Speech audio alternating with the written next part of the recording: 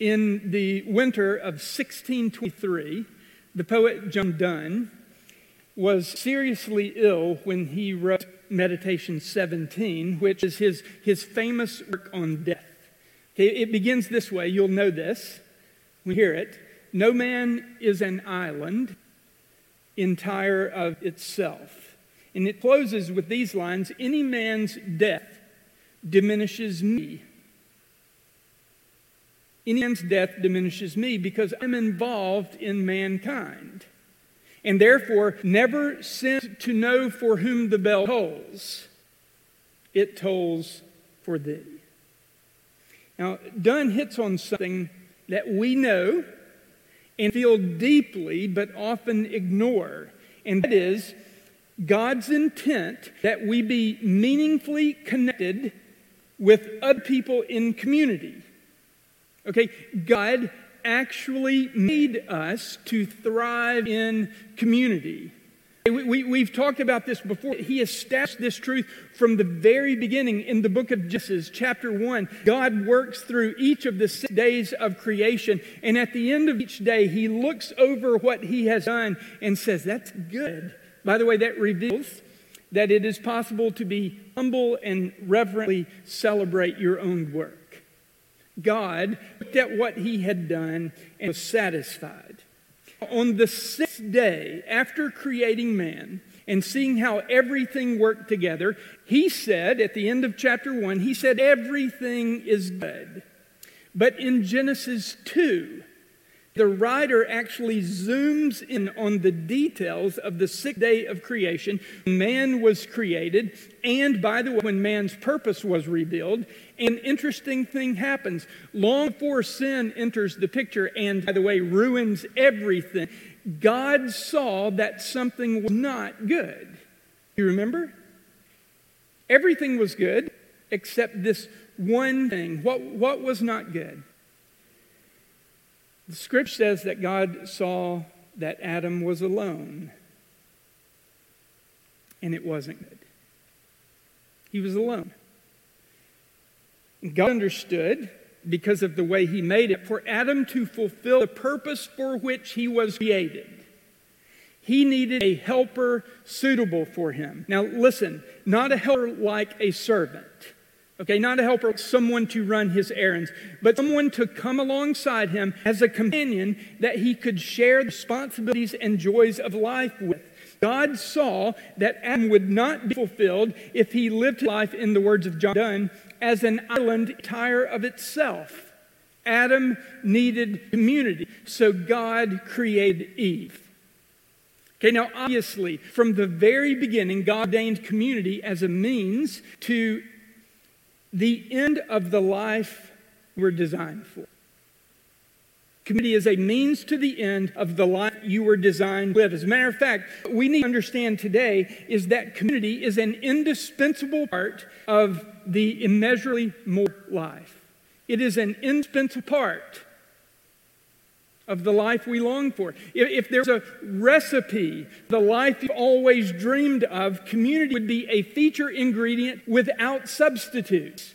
Okay, the abundant, flourishing life is a life that is lived in healthy, mutually symbiotic community. That kind of community where everyone gives for the greater good. Listen to these scriptures. Proverbs 27:17 says, as iron sharpens iron, so one person sharpens another. In Ecclesiastes chapter 4, beginning in verse 8, the scripture says, there was a man all alone. He had neither son nor brother. He was isolated, an island unto himself. There was no end to his toil, yet his eyes were not content with his wealth. For whom am I toiling, he asked him. Why am I depriving myself of enjoyment? This too is meaningless. It's a miserable business. See, two are better than one because they have a good return for their labor. If either of them falls down, one can pick the other up. But pity anyone who falls and has no one to help them up. Also, if you lie down together, they will keep warm. But how can one keep warm alone? Though one may be overpowered, two can defend themselves, and a cord of 3 strands is not quickly broken. We're designed for community. We need community, whether it's to be sharpened, encouraged, or assisted for the opportunities that life brings our way, or to recover from the calamity that befall us. It is community that inspires, guides, empowers, and protects us along the way. And that's just as God designed it. You are designed to thrive in community. We need to be in relationships with other people. And by the way, these are not virtual relationships formed by friend requests and follows. These are real. These are always flesh and sometimes blood relationships where we occupy the same spaces, confront the same challenges, rubbing elbows, meeting eyes, doubling joys, and bearing burdens. That kind of community. It is community with others where we find our groove. That's the way God designed it. Now, most all relationships are beneficial. That's what these two passages of Scripture say. Not all relationships are beneficial. Most healthy relationships, symbiotic, mutually sacrificial, are helpful. It's always better to have relationships than not, because no man is an island. But what Scripture makes clear is that the relationships that lead to immeasurably more are those that are formed around the faith. Those relationships that lead to immeasurably more are always formed around the faith. Do you remember? There's a passage of Scripture we've been looking at in Ephesians chapter 3. What we've learned over and over again there is that immeasurably more is only possible through the power of Christ that we access through union with Him. Look at Ephesians chapter 3, beginning in verse 20. Ephesians 3:20. I should have been ready. I know it. Now to Him who is able to do immeasurably more than all we ask or imagine. According to what? According to His power that is at work within us. To Him be the glory in the church and in Christ Jesus throughout all generations. Amen.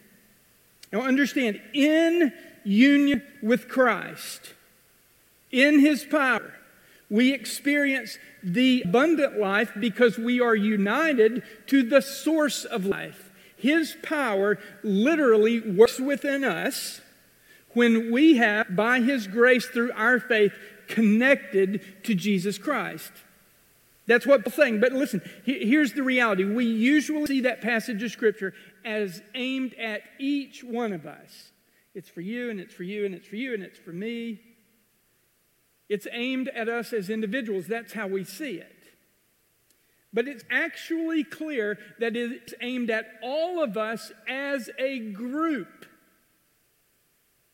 The community, the body of Christ. It is the church, the body of Christ, that brings Him glory when we are united with Him and with His community. Now, Paul's aim in this passage of Scripture is to let the church in Ephesus know, and by the way, the church in Clearwater, that immeasurably more is not just God's vision for you individually, it is God's vision for us collectively. God has big dreams for His children, not just one or two of them, but all of them together. Look what Peter wrote in his first letter, 1 Peter chapter 2, beginning in verse 9. The Scripture says, but you, and understand that's plural, y'all, okay? You guys. But y'all, those who have their faith in Jesus, are a chosen people, a royal priesthood, a holy nation, God's special possession.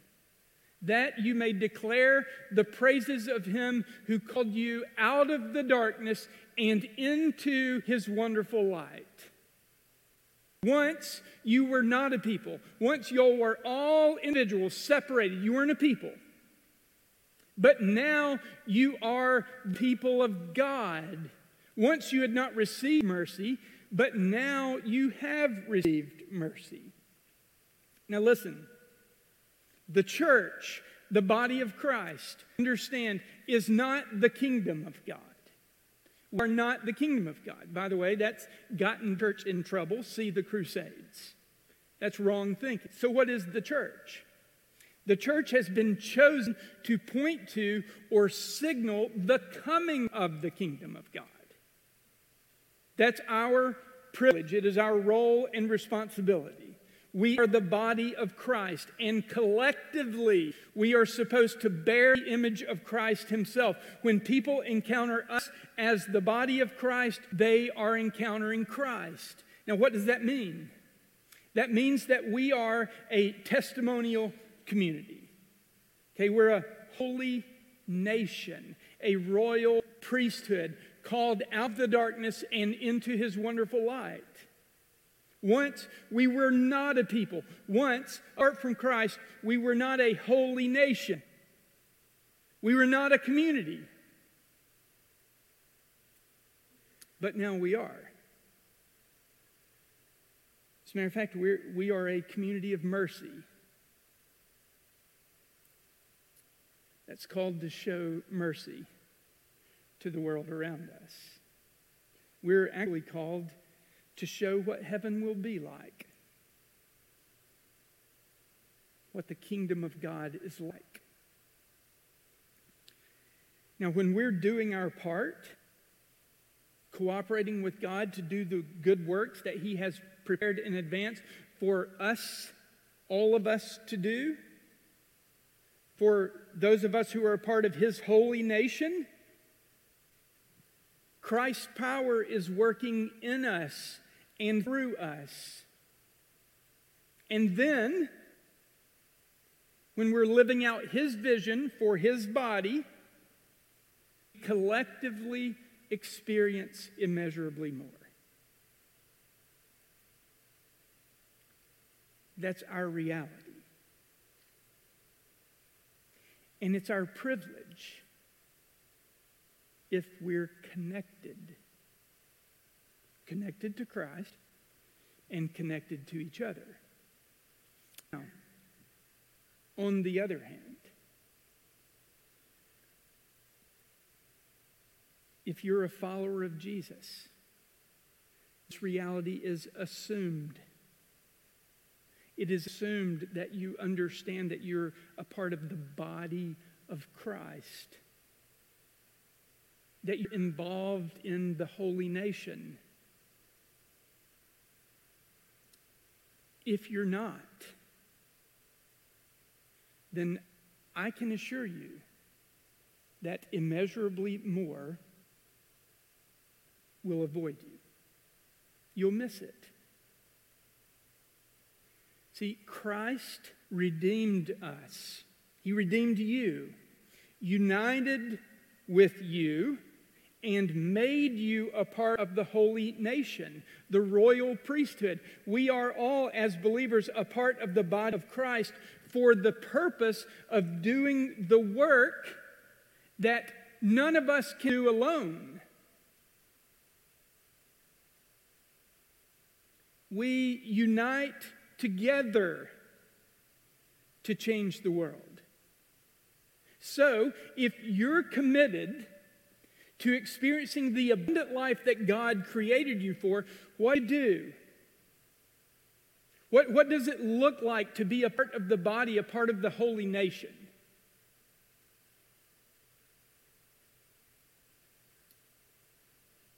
Well, there are two things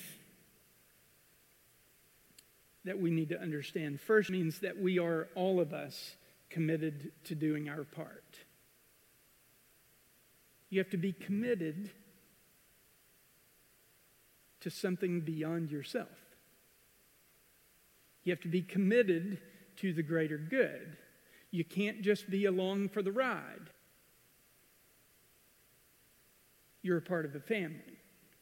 Paul wrote frequently about this aspect of community. And by the way, we're going to look at this in more detail next week.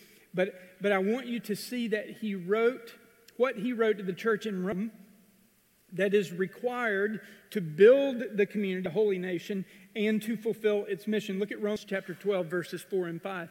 For just as each of us has one body with many members, and these members do not all have the same function, so in Christ, though many form one body, and each member belongs to all the others.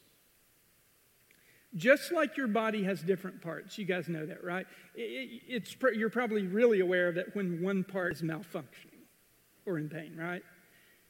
And so just as your body has many members that serve different roles, the body of Christ does too.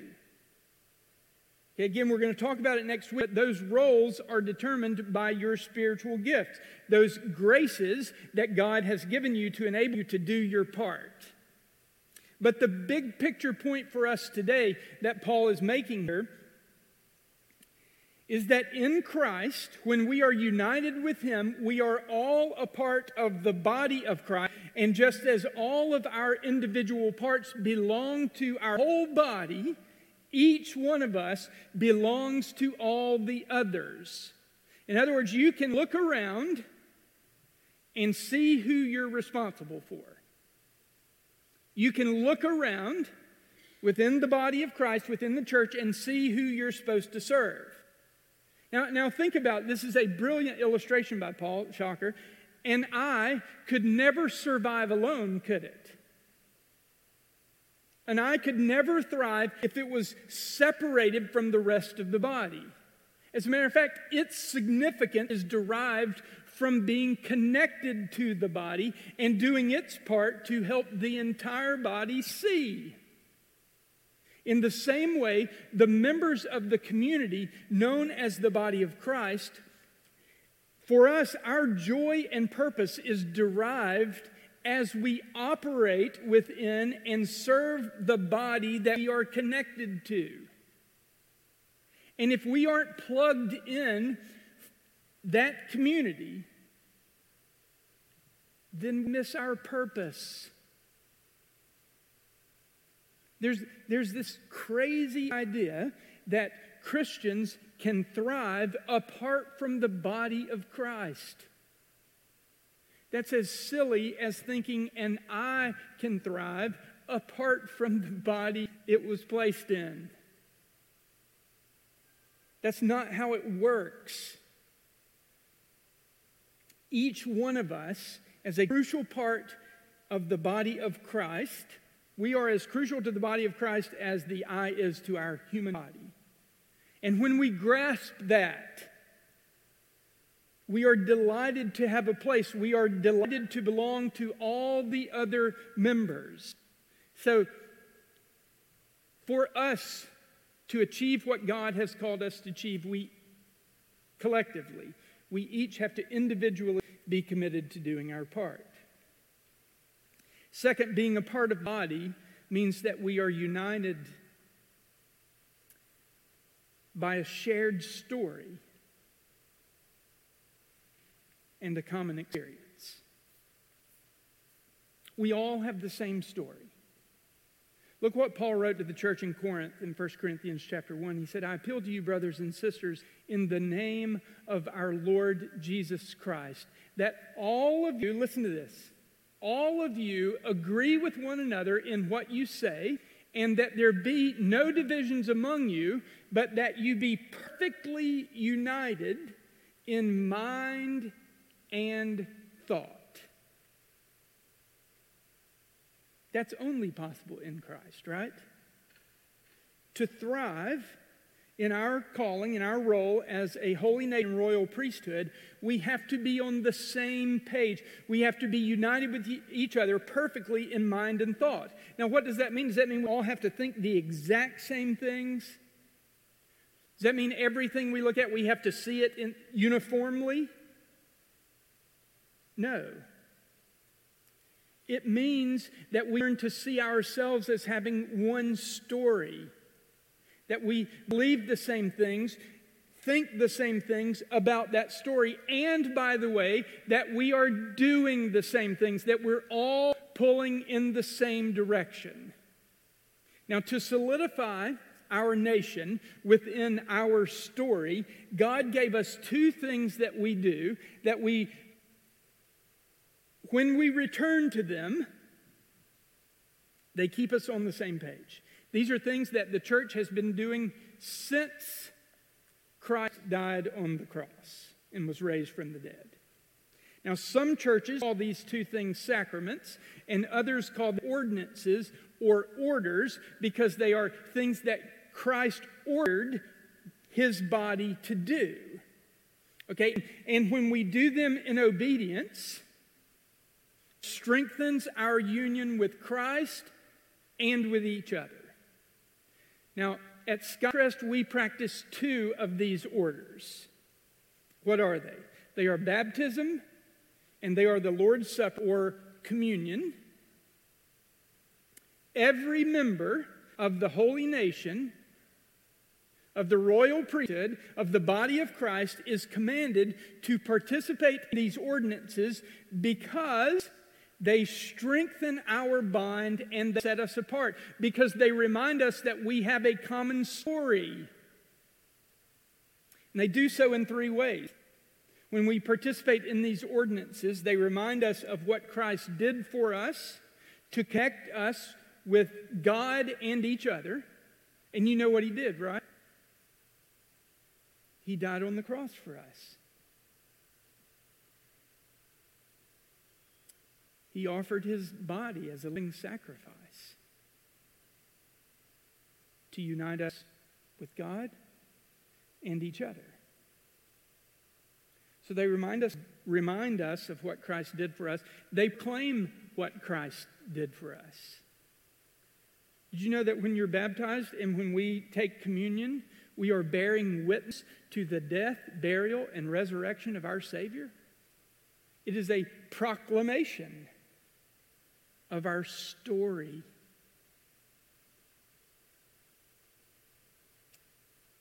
Baptism and the Lord's Supper also celebrate what Christ did for us. It is our expression of gratitude, and it deepens our union with him. Let's talk about each one briefly. What does baptism do? Look at Romans chapter 6, beginning in verse 3. Or don't you know that all of us who were baptized into Christ Jesus were baptized into his death? We were therefore buried with him through baptism into death, in order that just as Christ was raised from the dead through the glory of the Father, we too may live a new life. And we say this all the time. This is typically our focus. We say that baptism is an outward sign of an inward reality. But I want us to think about the word St. Augustine, who said that baptism is a visible sign of an invisible reality. Mysteriously, what God's word says is that when we are baptized into Jesus, we are baptized into his death and we are raised into his life. That's union. We are baptized into his death and raised into his life.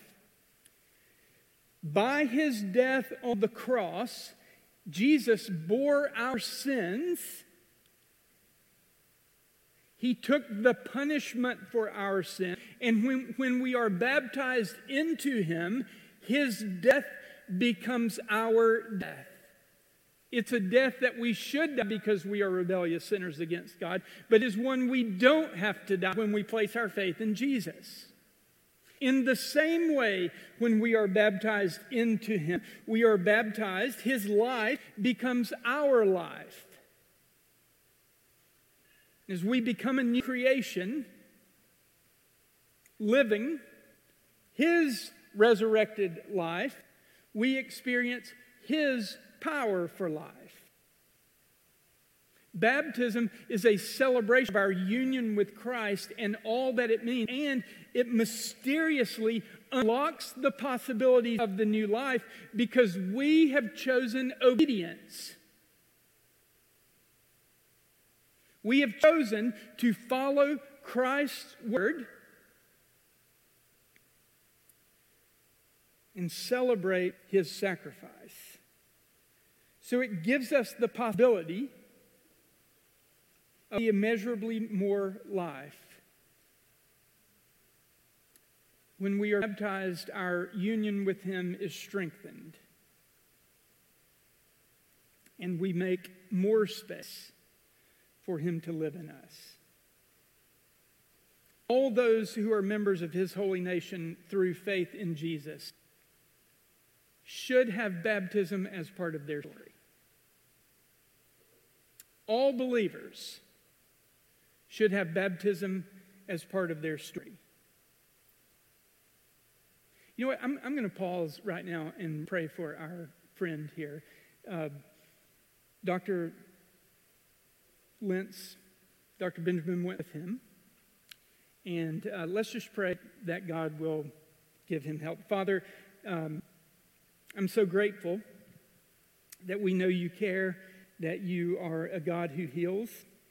And I pray for our friend, Lord. I'm thankful that Dr. Benjamin was here with him. And I pray, Lord, that you would give her wisdom as she seeks to cooperate with your plans for his good health. In Christ's name. Amen. Baptism should be a part of your story.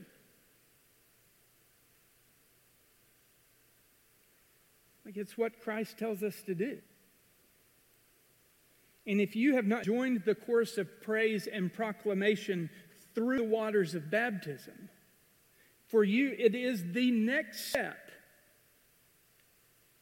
to live the life God created you for. Okay, obedience to his command to be baptized lifts the lid on your spiritual life and strengthens your union with Christ. And in the process, it proclaims God's pursuit of those who don't yet know him. That's baptism. Now, the Lord's Supper, a remembrance of his death, can also be called a visible sign of an invisible reality. 1 Corinthians chapter 10, beginning in verse 16. I want you to listen to this because typically we zero in on the symbolism of communion. But I want you to see what Paul says here. And let's don't just trace his words because we're uncomfortable with them. Is not the cup of thanksgiving for which we give thanks a participation in the blood of Christ? And is the bread that we break a participation in the body of Christ? Because there is one loaf, we who are many are one body, for we all share the one loaf. Listen, mysteriously, beyond my comprehension, the cup of thanksgiving is participation in the blood of Christ. Mysteriously, the bread that we partake of is participation in the body of Christ. It is a celebration of the union that we have with Christ. Mysteriously, partaking in union strengthens our unity with Christ and with each other as it tells the story of his holy nation. And do you know what we're celebrating when we come to the table? We're celebrating the fact that the Lord Jesus voluntarily gave his life to liberate us from the laws of sin and death and welcome us into community. The Lord instructed us to remember his death. That's what communion is for.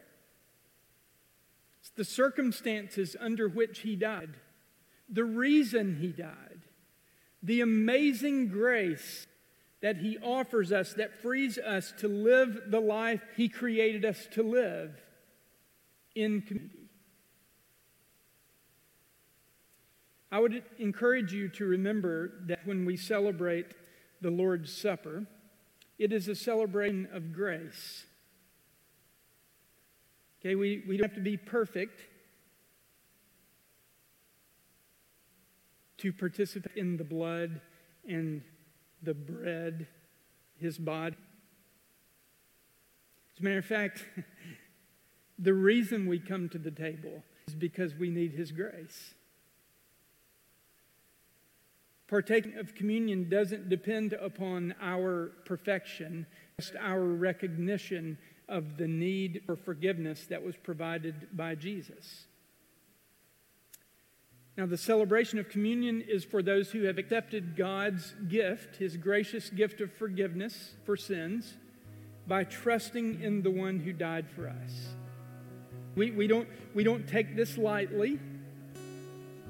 We ask God to help us understand the gravity of his sacrifice and to reverently celebrate our union with the one who died for us.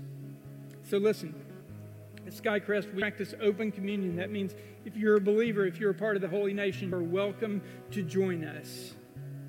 Those who believe, should come to the table and take the juice and the bread, which signify the body and the blood of Christ. When you come to the table and get it, then return to your seat, and we're going to guide you through this remembrance. If you aren't able to come forward and take the elements, then we have someone who will bring them to you and serve you. Okay, so just nod. His name's Dan. He's right back there, and he'll have stuff walking around. If you want to be served, then that's what he's going to do. But today, we're celebrating our union with Christ and with each other. We're celebrating our shared story and the price that Christ paid to bring us into his story for his glory. Let's pray. Father, thank you so much for Jesus. Thank you for his willingness to live and die for us. Lord, we don't want to take for granted his body broken or his blood shed. And so we reflect on his great goodness.